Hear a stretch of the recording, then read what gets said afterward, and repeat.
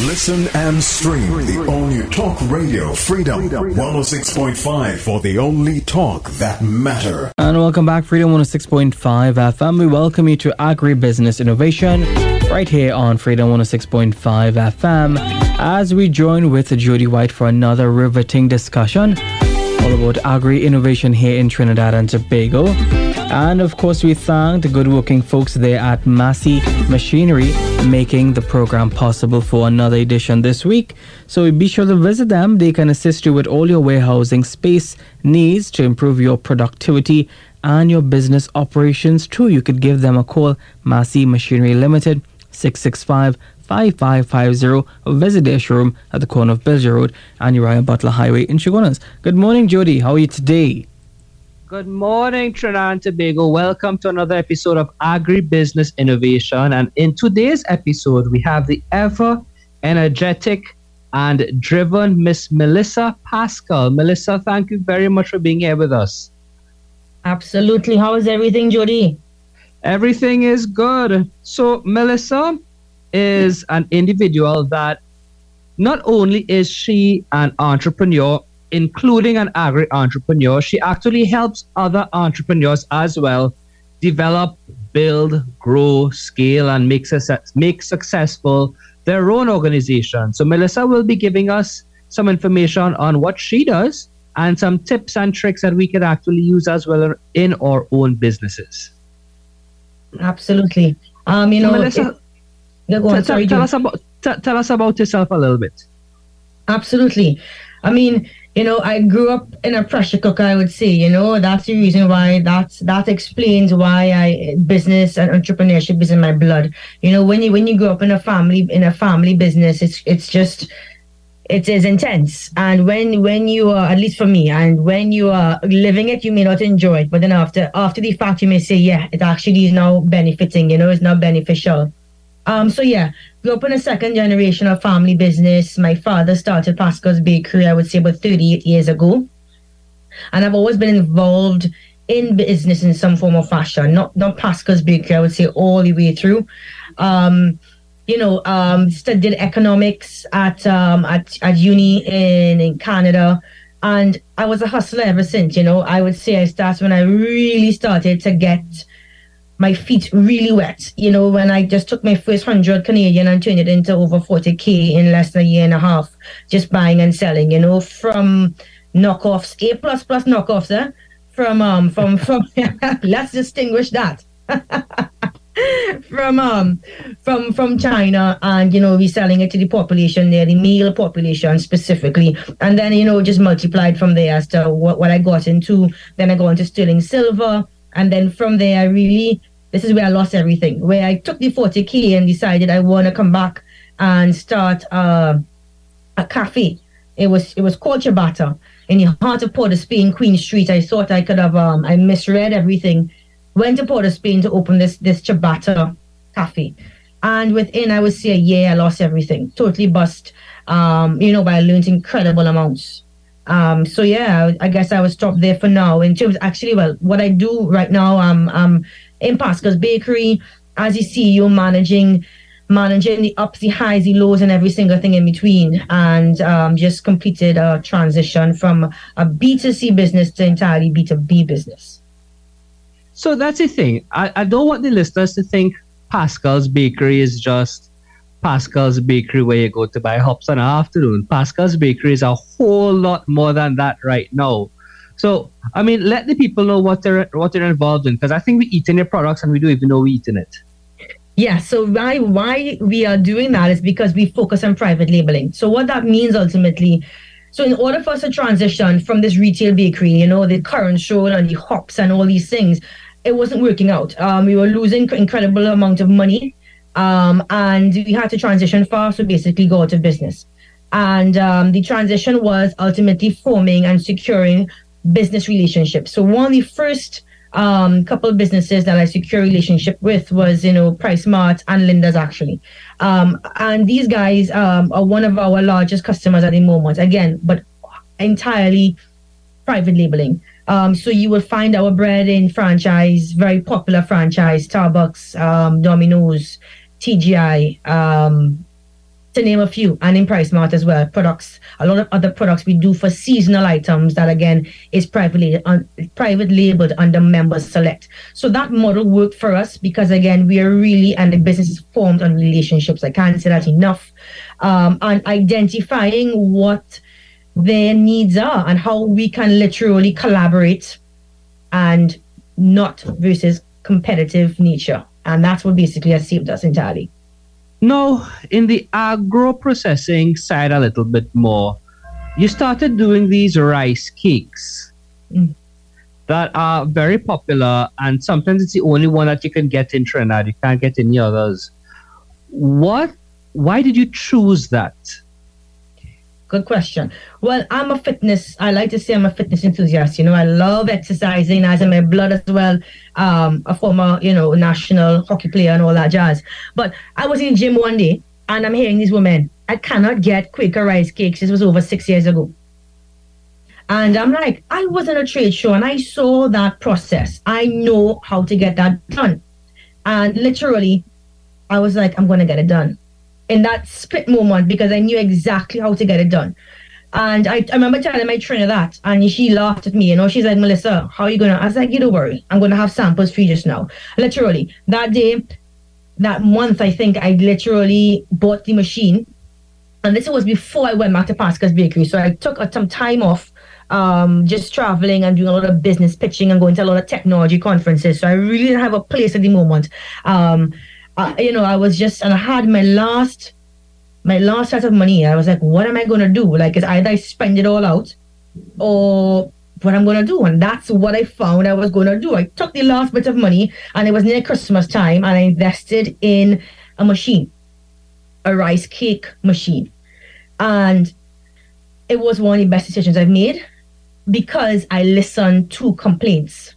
So that's the first thing. Everywhere I go, I'm always listening to a complaint and identifying in my archives of experiences or reading or whatever it is, something archived there.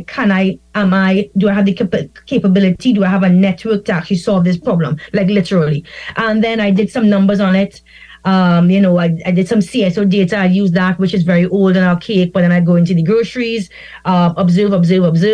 And then it's like, okay, that's how I started ultimately. I started off, that's it right there. Yeah. You said you listen to complaints. So, that's one of the hard things for being an entrepreneur. You like it. You're so close to it. It's hard to distance yourself. Suppose it's early on in our product's life cycle. You've launched something and Govind comes up to you and Govind says, hey, I don't like this because it's breaking and falling apart. How does it make you feel to start off with? Oh God, it's not the truth. I remember going in with my simple little plastic bag with a crappy sticker and pounding the pavement with that product. And literally, that is what you're willing to face.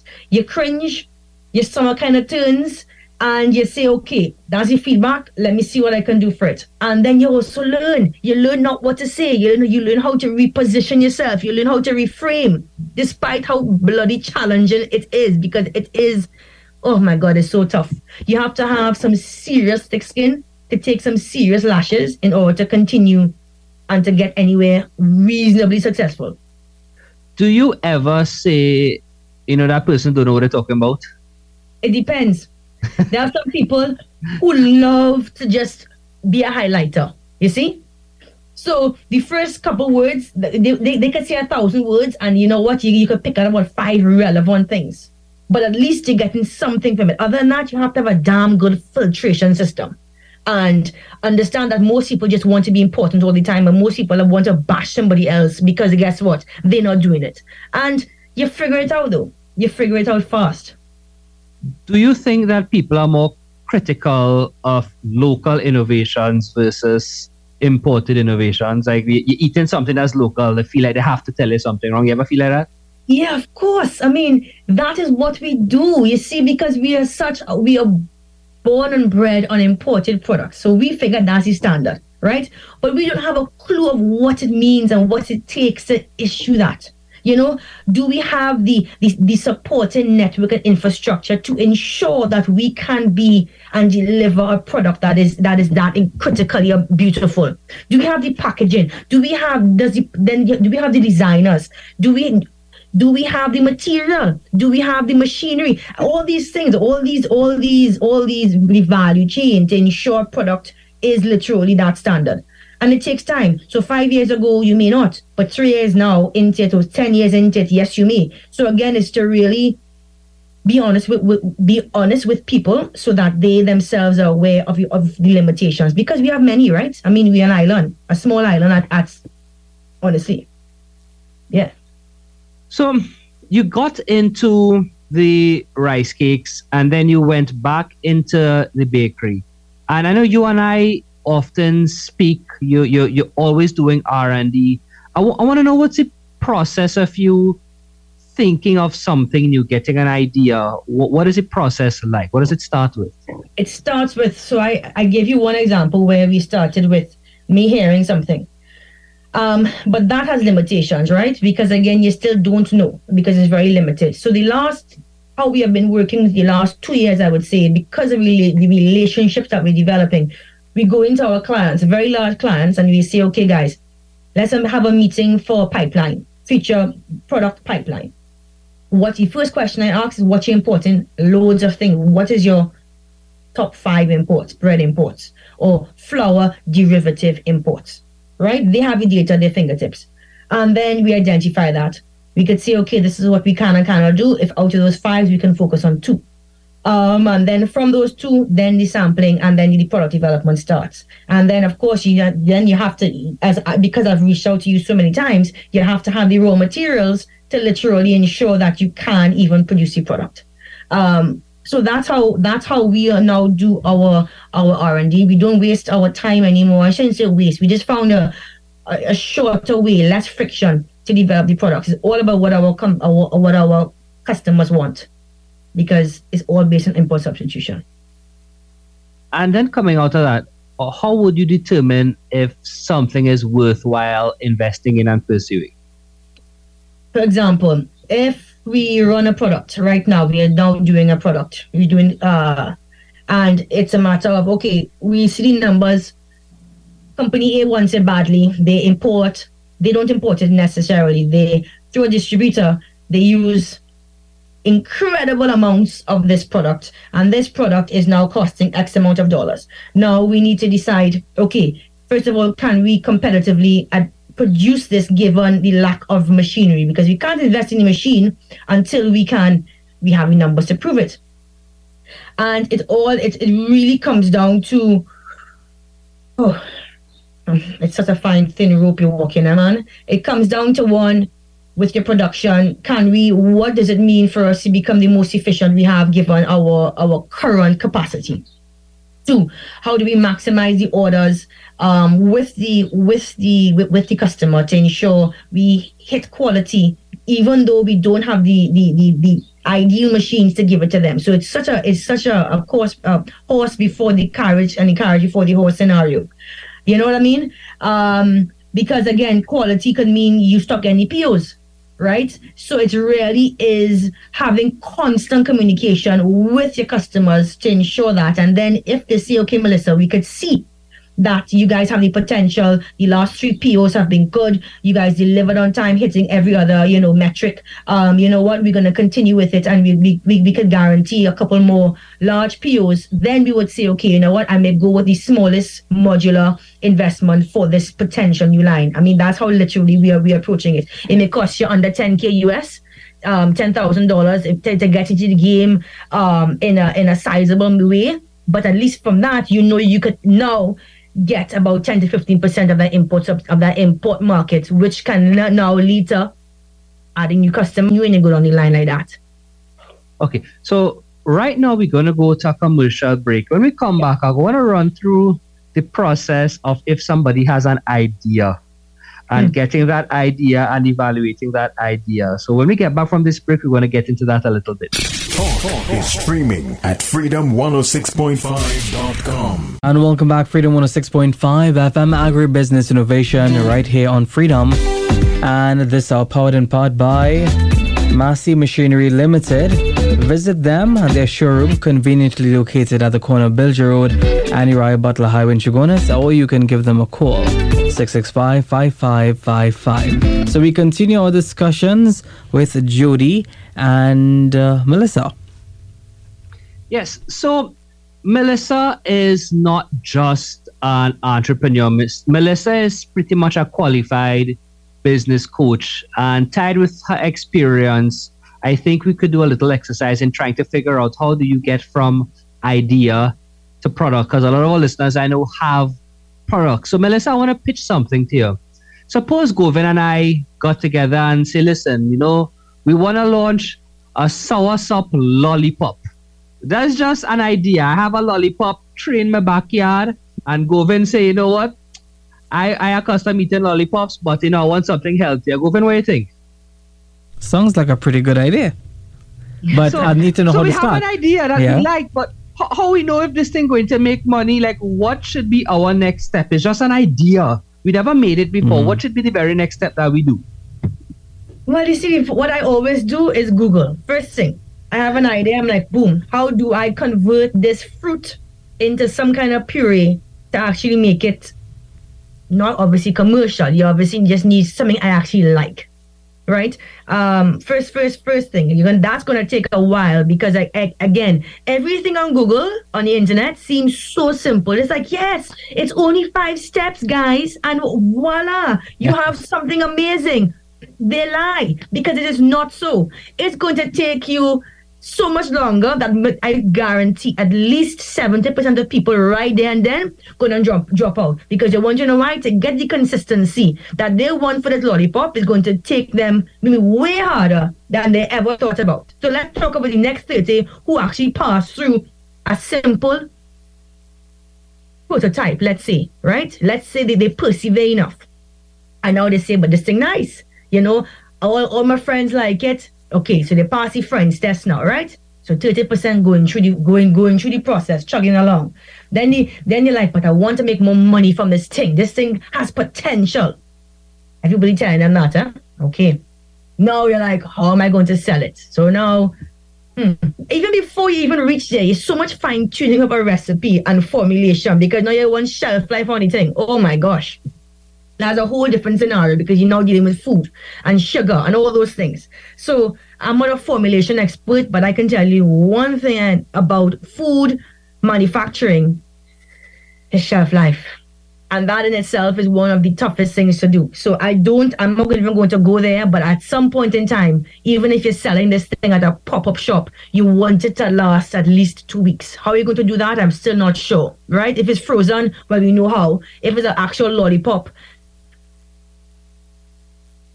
how are you even going to market the thing? Your name, your branding. Are you going to find somebody that loves healthy, vegan, whatever your I don't know what you call that, affinities are?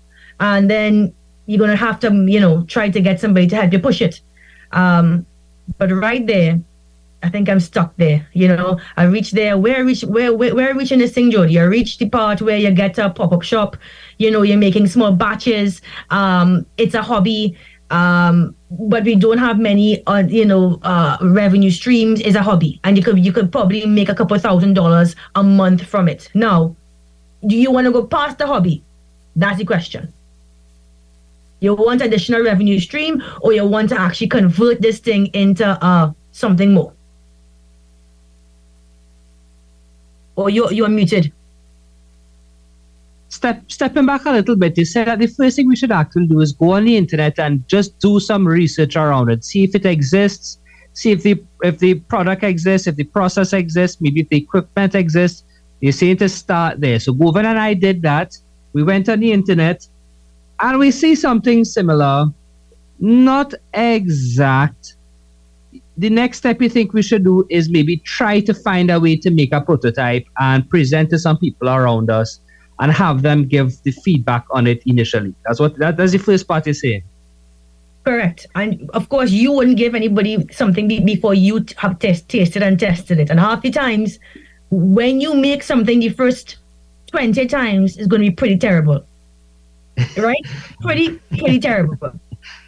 And one thing I'd caution listeners is that when you give it to your mother to taste, you have two types of mothers. Mothers who will be critical and tell you they could make it better and they should make it better. And then mothers who will always support you and say, don't worry, it's real good. People will like it. So you have to be careful when you're giving it to family, especially mothers. They could kind of stay strong, but they'll support you. Exactly. That is very true. So start with yourself, and I guess you made a good point there. Maybe start with your mother, but also someone that a critical aunt. You know this aunt going to be hard all the time. And find and go to extremes, because again, if you most things start up as a hobby, yeah. Most things start up as a hobby, and then from there you build enough traction. But yes, definitely that's what I say so far. I'm going to interject and say one thing, early on in your production, in your plans or in your dreams, find someone who is experienced and talk to them. Business coaches, mentors, find somebody who has gone through it, because sometimes you may talk to somebody who's experienced and they say, listen, my fee is $1,500 and I'll work with you for a period of 4 weeks or whatever. And it sounds like a lot of money to put out before you have a plan. But you know what? Sometimes you try it on your own and inexperienced, and you end up losing $20,000 because you should have actually worked with somebody from early on. So I want to make the listeners know, don't be afraid of working with a coach or somebody who's experienced, because somebody like, I'm just saying Melissa, somebody like her who has lost money on her own, knows how to not lose money and can help you not lose money. So sometimes it's the investment of getting help is worth it. You're right. I've lost plenty of money, but you think about it, and that's the reason why now, and that's why I've invested in so much coaching. You're so correct. Like, that is critical. If you really want to scale and you really want to make something sustainable, you have to invest in it. Invest in the know-how, invest in the IP, invest in the network, invest in just being in a mastermind that understands. Because let me tell you, those ideas and those back and forth and that refinement process is critical to your success and the success of anything that you're really committed to. And it comes back down to, how committed are you? Is this fun and games for you? Is this a hobby? Is this a lifestyle business? Or are you here to create a legacy? I know that's the first thing kind of question that goes through in the beginning. Like, where you're at, where's your mindset at? And I think that however the person answers is then after how committed any coach or any person can be, And then from there, gauge. And I've worked with many people over the years, and sometimes you discuss with someone and they said, I just bought a piece of machinery and it could do, 100 pounds an hour. And from the time you walk into the facility and you look at it, you could actually know whether this thing could do the 100 or whether they're only going to get 5 pounds an hour out of it. That's the importance of having mentors work with you, because they could really, if you purchase a piece of machinery and it's not suitable enough, it's just like wasting all the money. It has no use in the facility. So be very, very cautious of that. Again, I can't stress that enough, to work with somebody who has the experience. The next thing is, tell me. I'll jump in real quick, because you see that thing about buying machinery, and your right type of machinery can literally make or break you, because depending on which cycle of your business you are in. Because we at Pascals we have done it twice, where we have bought at different periods machinery that was ill-equipped, and the cost of it is a white elephant. It's still there watching you, right? And you're like, we just made ill-informed decisions, not doing the research, not doing the homework, wanting to be cheap, but then in the long run, it costing you real big time. So I can't emphasize it enough. It is so true. It's so true. I'll tell you a story. Yeah, there's a large organization, very, very large in the Caribbean, that funded a root crop plant in one of the islands, an entire plant from peelers, grinders, everything, and the wrong people who hired for the job, people who are inexperienced, and that plant currently sits idle because it can't be used. When I went and I looked at it last year, there were cockroaches running through this thing, and I was supposed to be the only one on the island here, on their island in the Caribbean. So choosing the right type of equipment is imperative, and you're going to make mistakes and you're going to have to get experience, but it is It is very much imperative. Melissa, having worked with so many people over the last few years, how do you think people make decisions when they have to buy equipment for processing? Is it that they trust suppliers, or is it that, what do you see in your practice? I think it's a combination of things. One, a combination of, okay, again, we all start off researching, right, online, the cheapest form of research. Then from there, it's like, especially if it's this machine is over a certain price cap, whatever that is, and it's going to be critical for the cornerstone of your business or a really important part of your business, you need to go and see this machine. You can't go and take anybody's word for it, because again, you may think you may understand this machine, and by the end of the day, you truly don't. And that is what because we have made at different periods in time under different management, we have made that mistake of not going to see and made assumptions. And as a result of those assumptions, problems, because the smallest of things, even down to belts, the number of belts something has, the size belt specialized, from that seemingly insignificant, can destroy your entire operation. And you're smiling because I know it's true, right? I have a broken belt in a drawer right now. Exactly. And you can imagine if you have a machine that uses 20 belts, why are you buying that for? But again, you didn't ask the right questions, you didn't do the homework, nothing was done, and then you have a white elephant. So it's critically important. Go to the trade shows, invest, and then after, I would say even after the trade shows, go and find in that where that machine is actually being used in a commercial setting. You want to see it could be able to handle licks, handle pressure. Ask the actual users of the machine, how this thing working on a worst day? All the kind of questions. So yeah. Thank you. So we are at this point in the product development. We're going to get to a commercial break. When we get back, I want to talk to you about making plans and actually writing plans, and if you think that we should. So we're going to get to a commercial break now, and we'll be back shortly. Talk is streaming at freedom106.5.com. Welcome back to Agribusiness Innovation. We thank good folks there at Massey Machinery Limited making the program possible today. Be sure to visit them at the corner of Belger Road and Uriah Butler Highway, Chaguanas, to visit their showroom, or you could give them a call, 6655555. So we continue along with our discussions with Jody and Melissa on the agribusiness innovation today. Yeah, so you know what? Govin and I have this product now, the Soursop Lollipop. We managed to make a prototype. Should we be doing written business plans at this point? Is there a need to do these written plans? Because I hate to do plans, to be honest with you. Me too.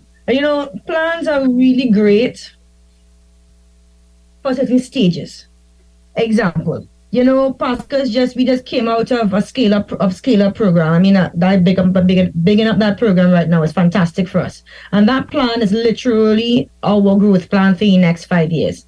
And it's critical for us at our stage right now because, again, of the resources that we need to manage, people, everything else. So in that stage, yes. For Gobi and yourself at this moment, scribble some jot down some things. Writing is important. I think that's important. I think a good start may be a business journal. I'm all about journaling. Aims, top 5 things for the next 6 months. Boom.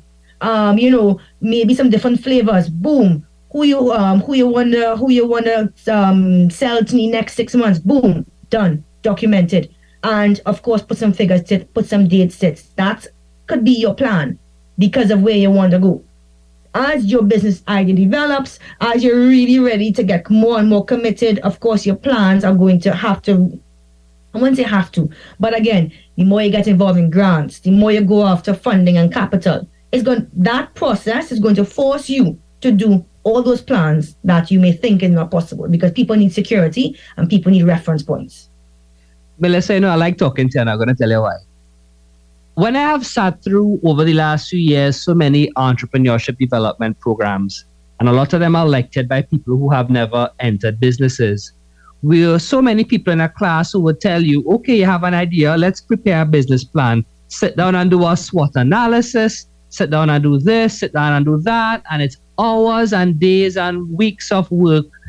And I don't think businesses are ready for it. And that's the difference between learning from someone who's experienced in it and learning from someone who has never actually walked the walk. So it's the first time I've gotten that answer from a business coach, and I appreciate that because I think it's the most practical thing. Know when it's right for you to actually enter that stage, because you're going to be wasting so much resources preparing a plan that's likely not going to be applicable in the next 2 weeks after you've done some more work on it. It's going to change so much. Exactly. Not worth it. I would say get your business journal, document who you're becoming on that journey more than anything else, because in the early stages is really who you're becoming, and that thought process is more important than your actual plan per se, At least that's what I think anyway. Next thing I want to bring up, a lot of agri-ventures are done by partnerships. Govind and I together, we went to school, we were in a class together, we decided to come up with this thing. What's your thoughts on a business partnership between two people? I know they go sour a lot. Like, have you ever done a partnership? What's your advice?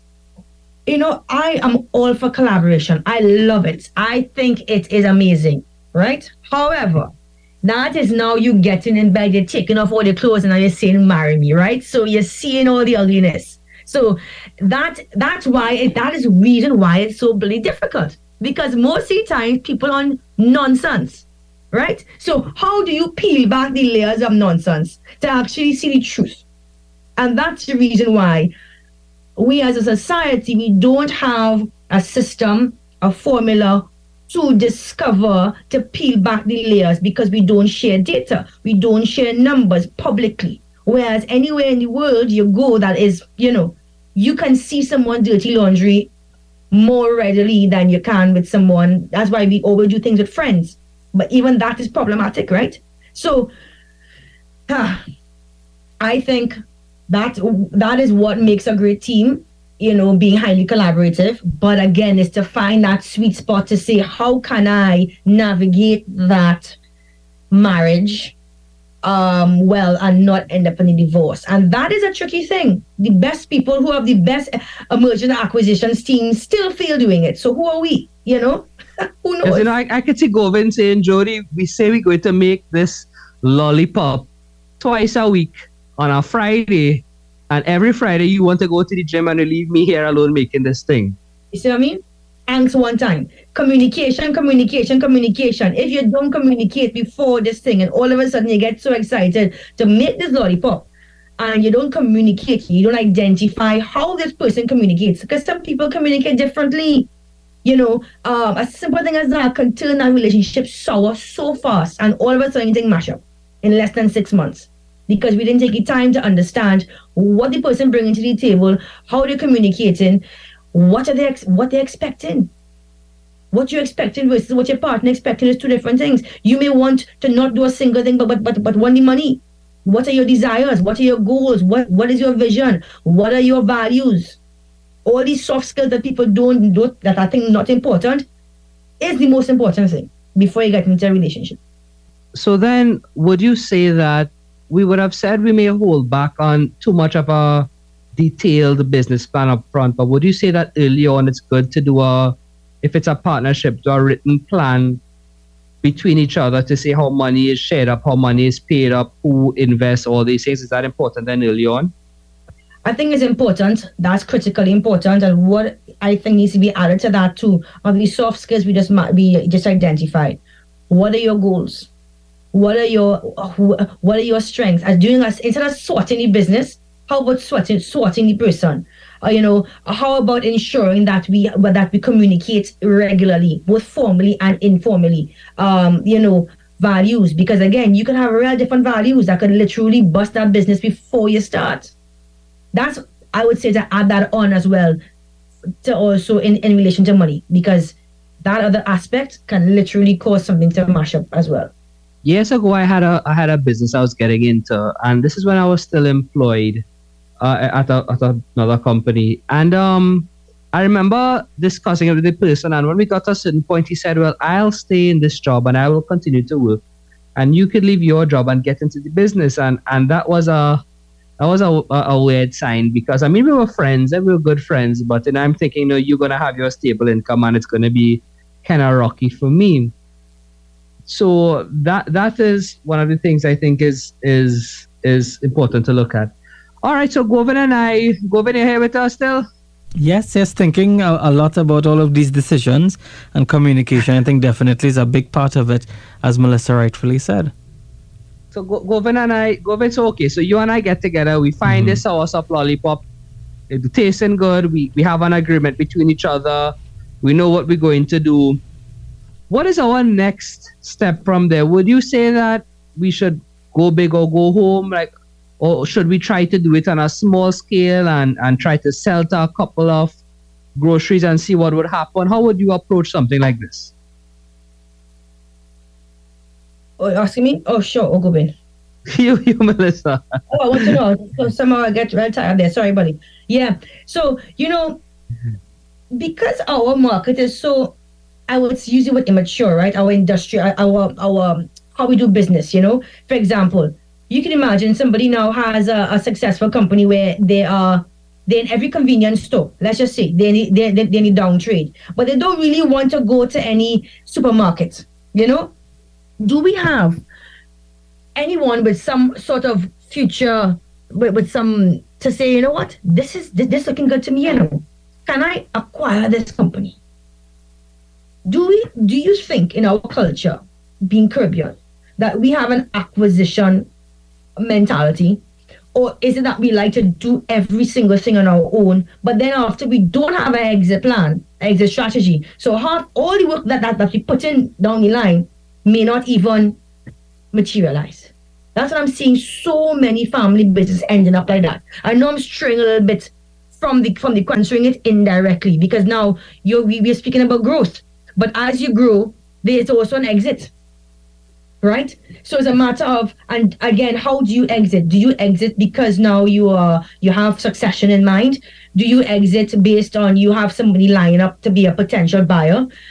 Is the buyer market even mature enough to even handle, to say, even consider you? Or would they say, you know what, I'm gonna do my own thing and do the exact same thing, and I don't want any work that you have done? Because it's so many factors to consider, because you've had so many businesses invest a lifetime, 30, 40 years, and after no buyer, but yet successful, but no one willing to purchase it. Okay. So we have our last commercial break coming up now. When we get back, we'll open up the phone lines if anyone has any questions about opening up an agribusiness that they'd like to ask. So we'll be back after a few short words. Talk is streaming at freedom106.5.com. So, Judy, we're back, and of course, reminding our listeners, if they've got any questions about our topics and discussions today, that they can join in 627-3223, 625-2257, and your messages on WhatsApp 306-1065. So, Melissa, one of the questions I want to ask is, what is the importance for people who want to enter agribusiness of looking for local supplies? Because I know you are constantly looking for local suppliers. Is there a benefit to that? Absolutely. 1, time, cost. 3, the type of communication that you have with a local supplier. Those 3 are critical. Especially when you need to R&D fast, when you need your supplies much faster, because again, the lead times on importing anything right now is incredibly long and very shaky. So those, I would say, are my top 3 things, definitely, for finding a local supplier. And you'll be surprised, there are so many people that are getting into very unique things. Example, I needed to find essential spiced oil for a new product that we are testing out. And there was a local supplier. Yes, it was imported from at a source, but it was available locally. I guess we really need to stop us making assumptions and really and truly do the digging, because a lot of these guys have a online presence. It's a matter of asking, literally putting in the right search, and you would be surprised. So I would tell anybody, do the homework first, locally, and then after go abroad.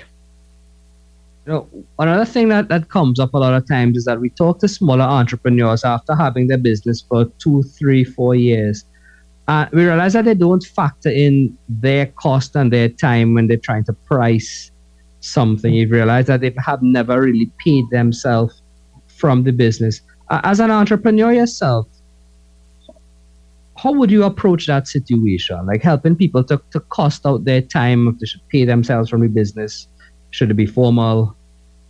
Critical. So that's a brilliant question, because it's like literally I had somebody, a young startup, right? So costing.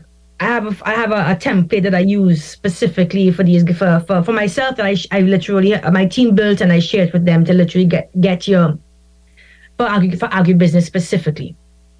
So fill it in is like big aha moments, like, oh my God, this is the cost. And I said, most importantly, you don't have labor in that. So now are you working for free? You have to now come back to the drawing board now because your word is now shattered, right? The cost of manufacturing can be yay high, but you have not, as you rightly said, ever factored that you are also a critical resource. I said, if you take yourself out of the business, how is your product going to be manufactured? Aren't you going to have to pay someone? So again, it's to really understand that. And I get it that you may not be able to pay yourself for a while and for a time. I've been there, and I've done this for many times, like literally not receive a salary because your employees get paid first. That's just the name of, that's how it rolls and that's how it goes, and you have to be very comfortable and okay with that and be able to eat bread literally, right? That's the name of the game. But at the same time, that you are factoring yourself in, and that you are aware of it, and that eventually you are going to get it back.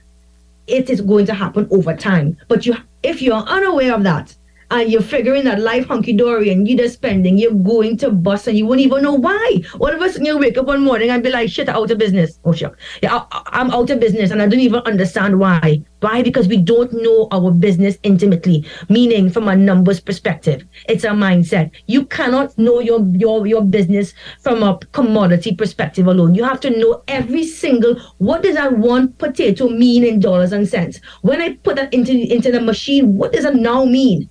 What is the cost associated with that? How is that broken up? And I have to have somebody throw that potato in. What does that now mean? Every single thing must be seen from that perspective. And if you're not seeing it from that perspective, I guarantee you will be out of business and you will not know why, because you won't know what's happening. So Govan and I, we have the product, we've created it, we have the agreements, and how do we know whether an idea is not worth taking further? How do we know when to throw in the towel and say, listen, we're never going to make money with this. Let's forget about it. Are there any signs that we can look out for?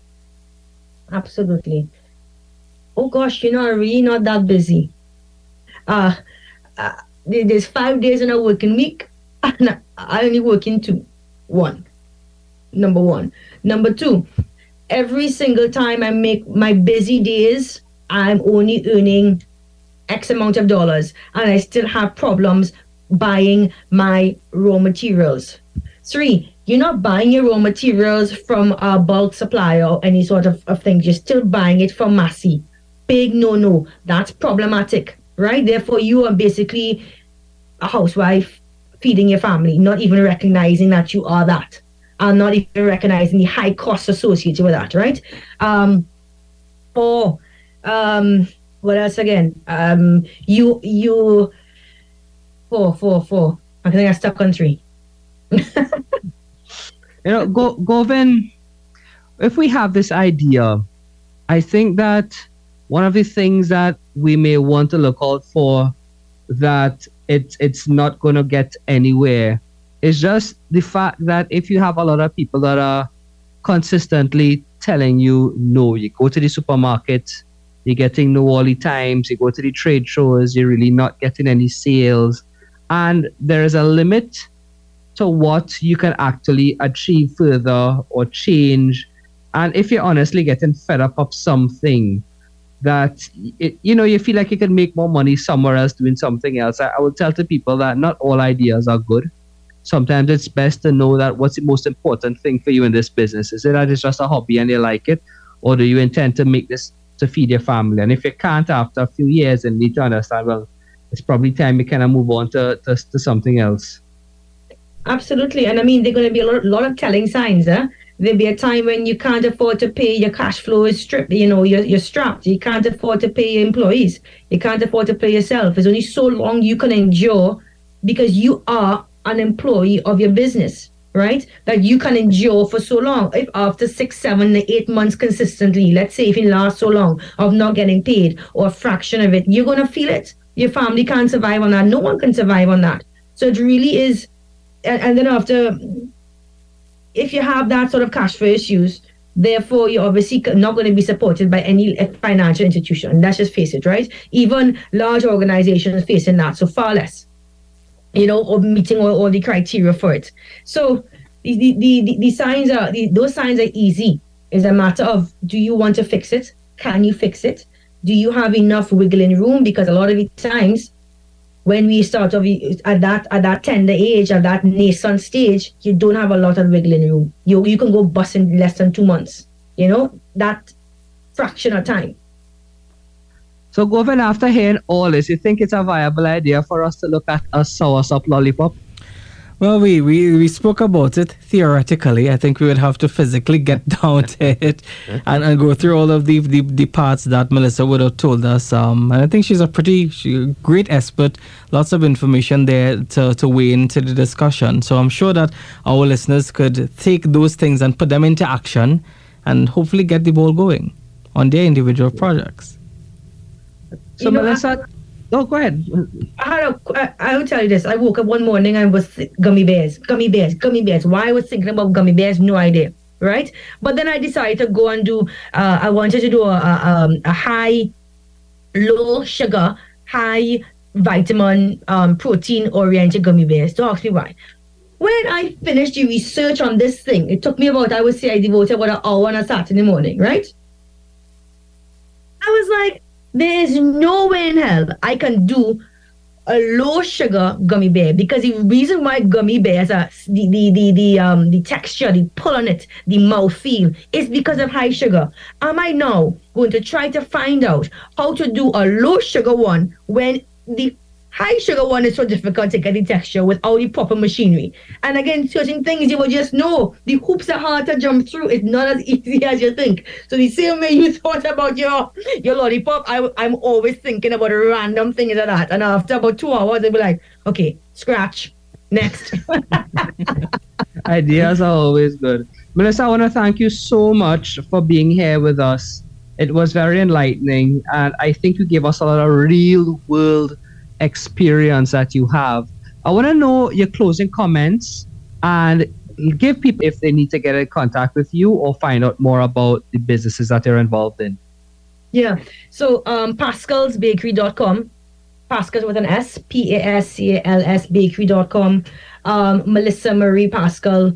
Well, once you throw that in on any search engine, you can find me LinkedIn, IG, Facebook, website. And then everything is basically linked from there. Yeah.